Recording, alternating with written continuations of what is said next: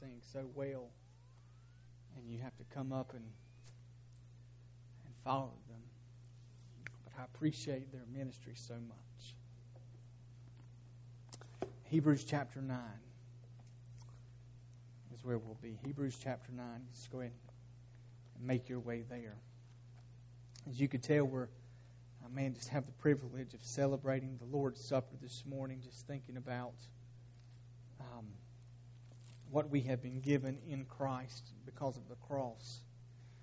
And so Hebrews chapter 9 is just a powerful, really Hebrews 9 and 10, thinking about the sacrifice that Christ made for us on the cross. And so would you stand with me and just to honor the reading of God's Word. And I want to read Hebrews 9, verses 11 through 14 together. Hebrews 9, beginning in verse 11, you'll find these similar words. But when Christ appeared as a high priest of the good things that have come, then through the greater and more perfect tent, that's not made with hands, that is not of this creation, He entered once for all into the holy places, not by means of the blood of a goat or a calf, but by means of His own blood, thus securing an eternal redemption. For if the blood of goats and bulls and the sprinkling of defiled persons with the ashes of a heifer sanctify for the purification of the flesh, how much more will the blood of Christ, who through the eternal Spirit offered Himself without blemish to God, purify our conscience? Now notice that phrase. This new sacrifice will purify our conscience from dead works to serve the living God. Now, Father, in Jesus' name, would you add your blessing to the reading of God's Word? And it's in His name we pray. Amen. All right, you guys go ahead and be seated. Thank you, Phil, for that song. Just to keep this passage in its context, I want you to remember the book of Hebrews is written to a group of people that are under persecution. They are being threatened from those on the outside. They are Jewish Christians. So what that means is they come from a monotheistic background. They believe in the God of the Old Testament. They believe in the God the Father that we do. But they also believe that Jesus is the fulfillment of all things in the Old Testament. But there were those who were around them that were saying, hey guys, you are worshiping some false god. You don't have a temple. You don't have a place of worship. You don't have a priest. You don't have any of these things. You're worshiping these false gods. And so they're outside people who are putting persecution on them and saying, hey, all of the jabbing and the jeering and the persecution, it will all stop if you'll just go back to your old way of life. And the author of Hebrews, he's writing and he's doing his very best to encourage these followers of Christ, saying, hey, you don't have anything to go back to, because when Jesus came, He fulfilled all of that. Religion has ended, and now it's about having a relationship with Christ. And so all through the book of Hebrews, the author has been pointing to the greatness of Jesus. And last week in Hebrews 8, we looked at this idea that the new covenant ends all other religions. We're not interested in having a religion. We're interested in being faithful followers of Christ. Now in chapter 9, he picks up this idea and he begins to point his readers back to the sacrificial system, specifically what would happen on the Day of Atonement. So very quickly, let's look at the beginning of Hebrews 9 and look at just the tabernacle, if you will, that they had. Look in verse 2. There was a tent that was prepared. The first section, in which was the lampstand. Now, there's a picture of this just to kind of give you an idea. And so, kind of all the Jews would be able to go into here. You have the lampstand. I'm going to stand on this side because I'm getting blinded on that side. You have the lampstand. Now, the lampstand with there, and it's symbolic. It's pointing to the fact that God's presence would always be with the children of Israel. It was always lit. The oil there was always burning, the lamp there. And so it was just signifying that, hey, God's presence, I'm always with you. And then you have the table of the bread of the presence. There was 12, I'm not sure if it was pieces or loaves, but there was 12 loaves of bread there. And it was not there for them to feed God. It was there signifying that God would always make provisions for them. You can think back to when the children wandered in the wilderness, that God provided manna for them. Now, this is interesting. Did you know that in most other religions today, they provide food for the deities? that they serve. Here's a picture. We were in Toronto this past summer. This is Joshua here, Jess there, Rusty there. But if you notice the lady in the middle there, we're in a Hindu temple. There's a god that she's praying to there. And if you see what she has in her bag there, she's got things like bananas or apples, something like that she bought there at the temple, and she is feeding that particular god, trying to gain his or her approval, things like that. That's not us as followers of Christ. We don't have to try to feed our God to gain his approval. He provides for us. We don't have to provide for him. And so there was go back to the other picture here, Wes.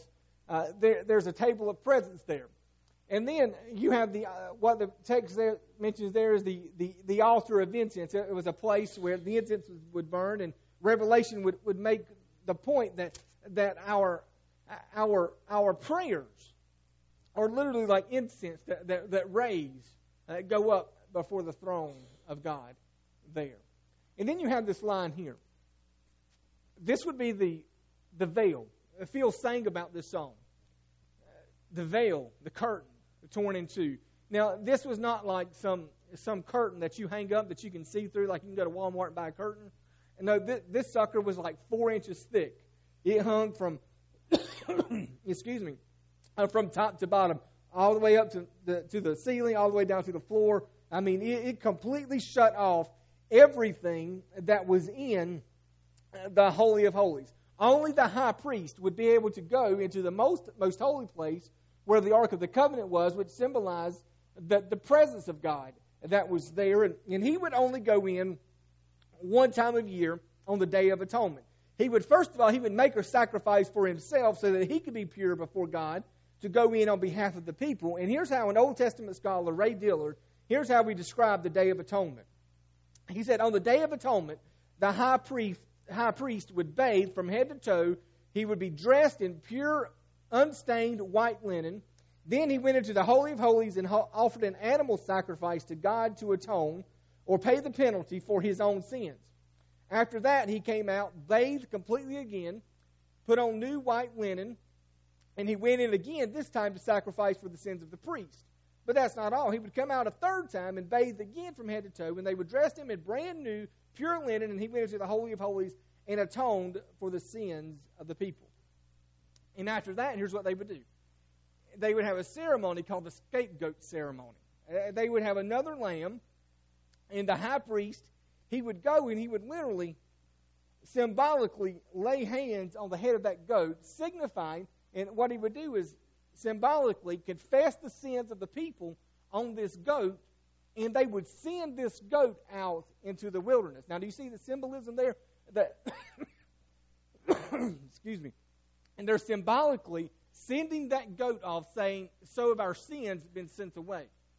Now, Miss Shirley, it was kind of a bad deal if that goat wandered back into the camp, right? You know, you wouldn't want the goat to kind of come back in. And so they would have kind of like a group of guys set up so if the goat wanted to come back, he couldn't. They would keep him off into the wilderness, and sometimes they would even push that goat off of a cliff or something like that. But it's representative that, hey, all through the Old Testament, that they would have these sacrifices would point to something that would eventually come and would be fulfilled in Christ. But there was some things that were really wrong with these sacrifices. Let me mention two things about these sacrifices. First of all, they are copies of the ultimate sacrifice of Christ. That they were shadows of the reality. Everything that we just mentioned in the Old Testament in that tabernacle, it points us to Christ. Think about the lampstand there. Jesus said that he is the light of the world, and those who walk with him walk in the light of life. The book of John says that he is the bread of life, and those who feast on him will never go hungry. He is the high priest through which our prayers approach the throne of God. Think about the altar of incense. He is the Lamb of God who died so that we could be forgiven. He is the scapegoat who carries away our sins forever. And they are not merely covered, they are gone forever. Everything that we just looked at, Christ is the reality of all of those Old Testament symbols. But now here's the second thing. all of these sacrifices that we just talked about, all of these Old Testament symbolism, they were insufficient. Look at Hebrews chapter 10, verse 3. It says, but in all these sacrifices, there is a reminder of sins every year, because it is impossible for the blood of bulls and goats to take away our sins.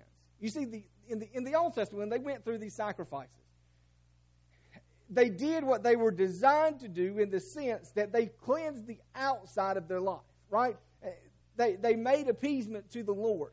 Things on the outside were made right. It did what it was designed to do.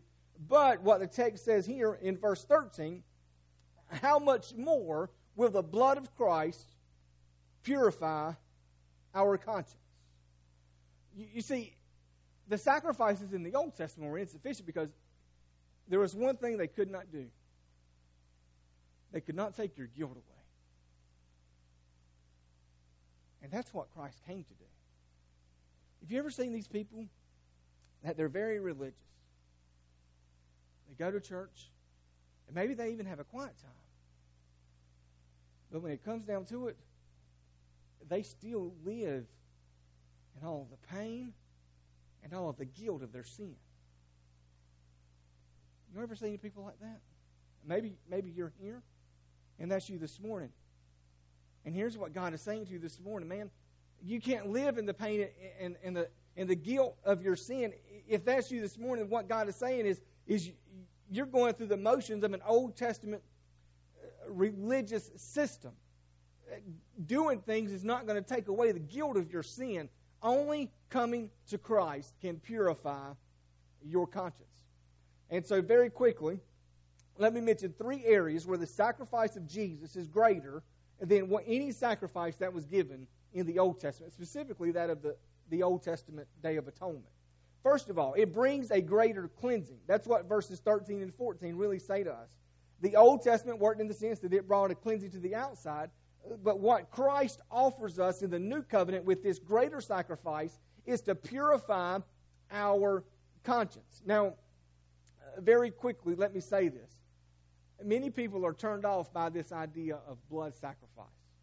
You know, you read this, the blood of goats and the blood of bulls and all of these sacrifices, the blood of Christ. Why in the world does God require blood? Well, I want to get you to think about this for just a moment. Blood represents life. If you are alive in this room this morning, your mother literally shed her blood so that you could be here. I've been in the delivery room for 3 children, and I assure you that each and every time my wife shed her blood so that each and every one of my children could be here. And I know it's kind of gory to talk about, but blood represents life. You don't get born. You're not born here on earth if somebody does not shed their blood for you. And oftentimes you've heard stories like this where somebody willingly laid down their life for somebody else, and it was by their blood that somebody else was delivered from death. And so many times, even in our own culture, blood is a symbol of life. Okay, but here's back to our question. How can the blood of Christ remove our guilt? How can it purify our conscience? Well, I want you to just do me a favor. Just stay with me. Think about what it means to be forgiven. I say this all the time when I teach about forgiveness, but there truly is no forgiveness if there is no suffering. Think about it with me just for a moment. Say if Roger steals my credit card and charges $1,000 on my credit card without my approval. I've got 2 choices. I could say, well, you know what? You have to pay me back. Or I can say, it's okay. I realize you were in a bad spot. I'm going to forgive you. But just because I forgive you, that means the debt still has to be paid, right? Chase or Capital One still want their money, right? I mean, they're not just going to say, we're just going to erase this debt. No, it's got to be paid. I could say, Roger, I forgive you, and I'll pay that $1,000. Either way, if I'm going to forgive him, I've got to endure that suffering. But think about it this way. Let's say Rusty comes and he just slaps me in the face. I've got 2 choices. I can punish him, Or I could say, you know what? I forgive you. If I forgive him, you know what happens? I've got to bear the suffering and the humiliation of him hitting me in front of everybody else. Is that right? I've got to endure the suffering if I'm going to offer that forgiveness. There really is no forgiveness if there's no suffering. Now, with that in mind, I want you to think about this. How much greater did Christ suffer so that you and I could be forgiven? We might as well have been there in the crowd that spit in his face. We might as well have been in the crowd that put the crown of thorns on him. We might as well have been the guards that put the nails in his hands and his feet. We might as well have been in the crowd that shouted, "Crucify him," because each and every one of us caused him to go to the cross. And he said, that's okay. I'm willing to suffer the punishment, the humiliation, and everything else so that everybody else has an opportunity to be forgiven and to be made pure. That's what he did at the cross. He suffered for our wrongdoing so that we could be forgiven and not just go through this sacrificial Old Testament system. He did that so that our conscience could be made pure. Mark Driscoll, he wrote a book, and he's gotten in trouble since he wrote this book. But the story he tells in this book, it represents this so well. The book's called Death by Love, but in the book he tells this story. Listen to the story. I'm just going to quote it. He said, "A friend of mine has been married to a woman he dearly loved for many years. Yet they were never as close and intimate as he desired, and he could not figure out why. It was because his wife was filled with shame. She had been molested as a girl, raped as a young woman, promiscuous throughout much of her teen years. She even cheated on him during their engagement and did not share these shameful, dark secrets with him. After many years after their marriage, she finally told her husband who she truly was, what she had truly done, and what had truly been done to her. And the truth devastated her husband, who would never have married her had he known her infidelity during their engagement. Plus, she knew that some guys wouldn't want to be with a girl that had been abused so much that they would look at her as damaged goods or something. At this point, she feared that her husband would leave her and want nothing to do with her.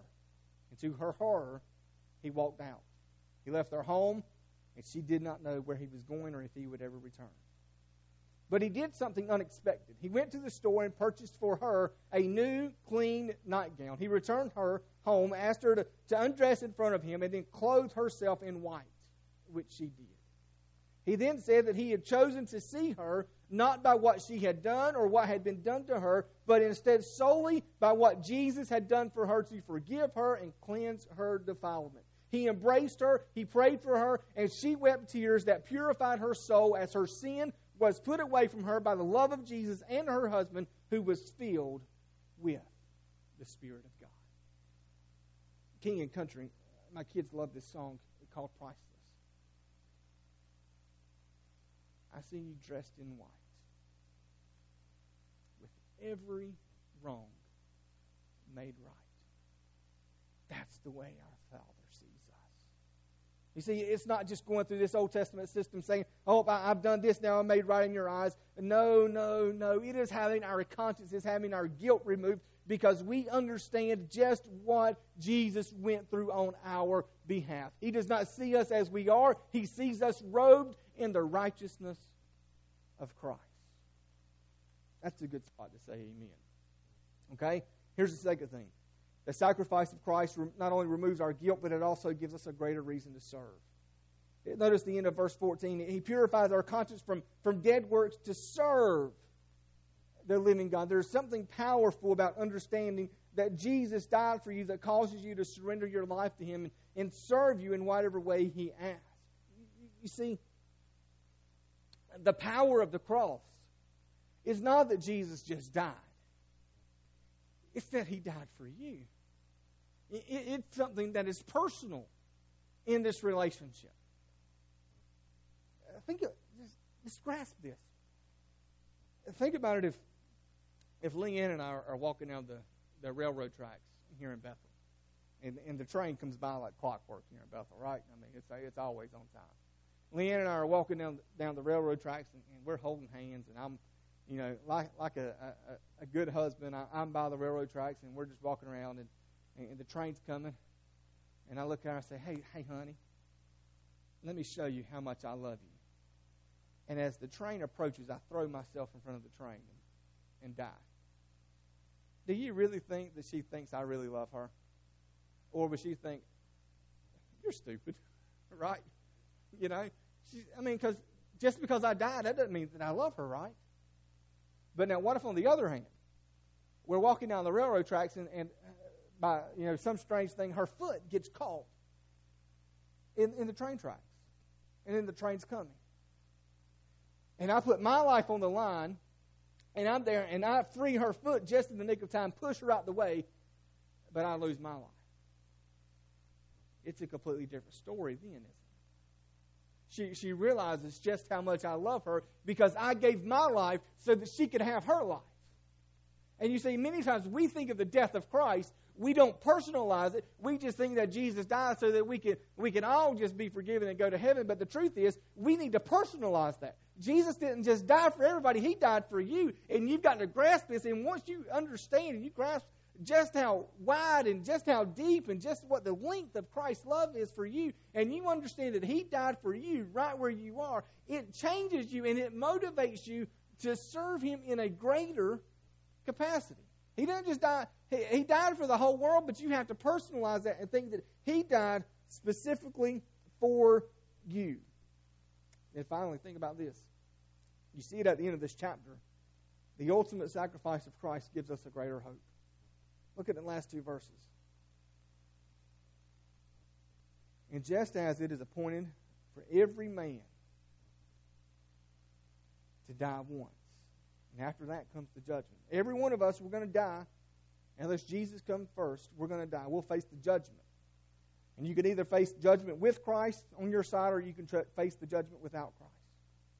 But Christ, verse 28, having been offered once to bear the sins of many, He will appear a second time. Not to deal with sin, but to save those who eagerly wait for Him. We're getting ready to start celebrating Christmas. I did something this year I've never done before. Our Christmas decorations are up before Thanksgiving. Don't judge me. I know some of you got yours up too, okay? We celebrate Christmas, and we should. But did you know that for every one prophecy about the birth of our Savior, there's 8 more that deal with His second coming? 8 more. We celebrate Christmas, but hey, there's 8 prophecies for every one when the second coming compared to His first coming. The truth of His second coming is a reality. We have this great hope that this world is not our home. We have this great hope that Christ will come again, and when He does, every injustice will be done away with. Every wrong will be over. Everything will be made right according to the good desires of our Savior. And when we partake of this Lord's Supper in just a moment, here's what we're doing. We're proclaiming that the death and resurrection of our Savior gives us a great hope that even though we may suffer in the here and now, there is coming a day when Jesus will return and sin will be no more. Man, the sacrifice of Christ gives us great hope to endure everything that we go through here on earth. 1955.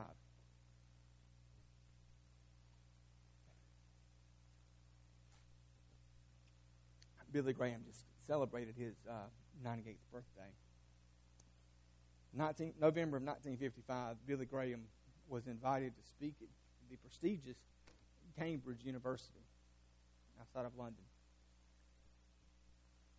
By this time, Cambridge University, at that point, is liberal, still very liberal today, is my understanding. And many of the professors there at that time could not believe that Billy Graham, this fundamentalist preacher who believed that Jesus Christ was the only way to heaven, would be invited to speak at such a prestigious university. Just couldn't understand it.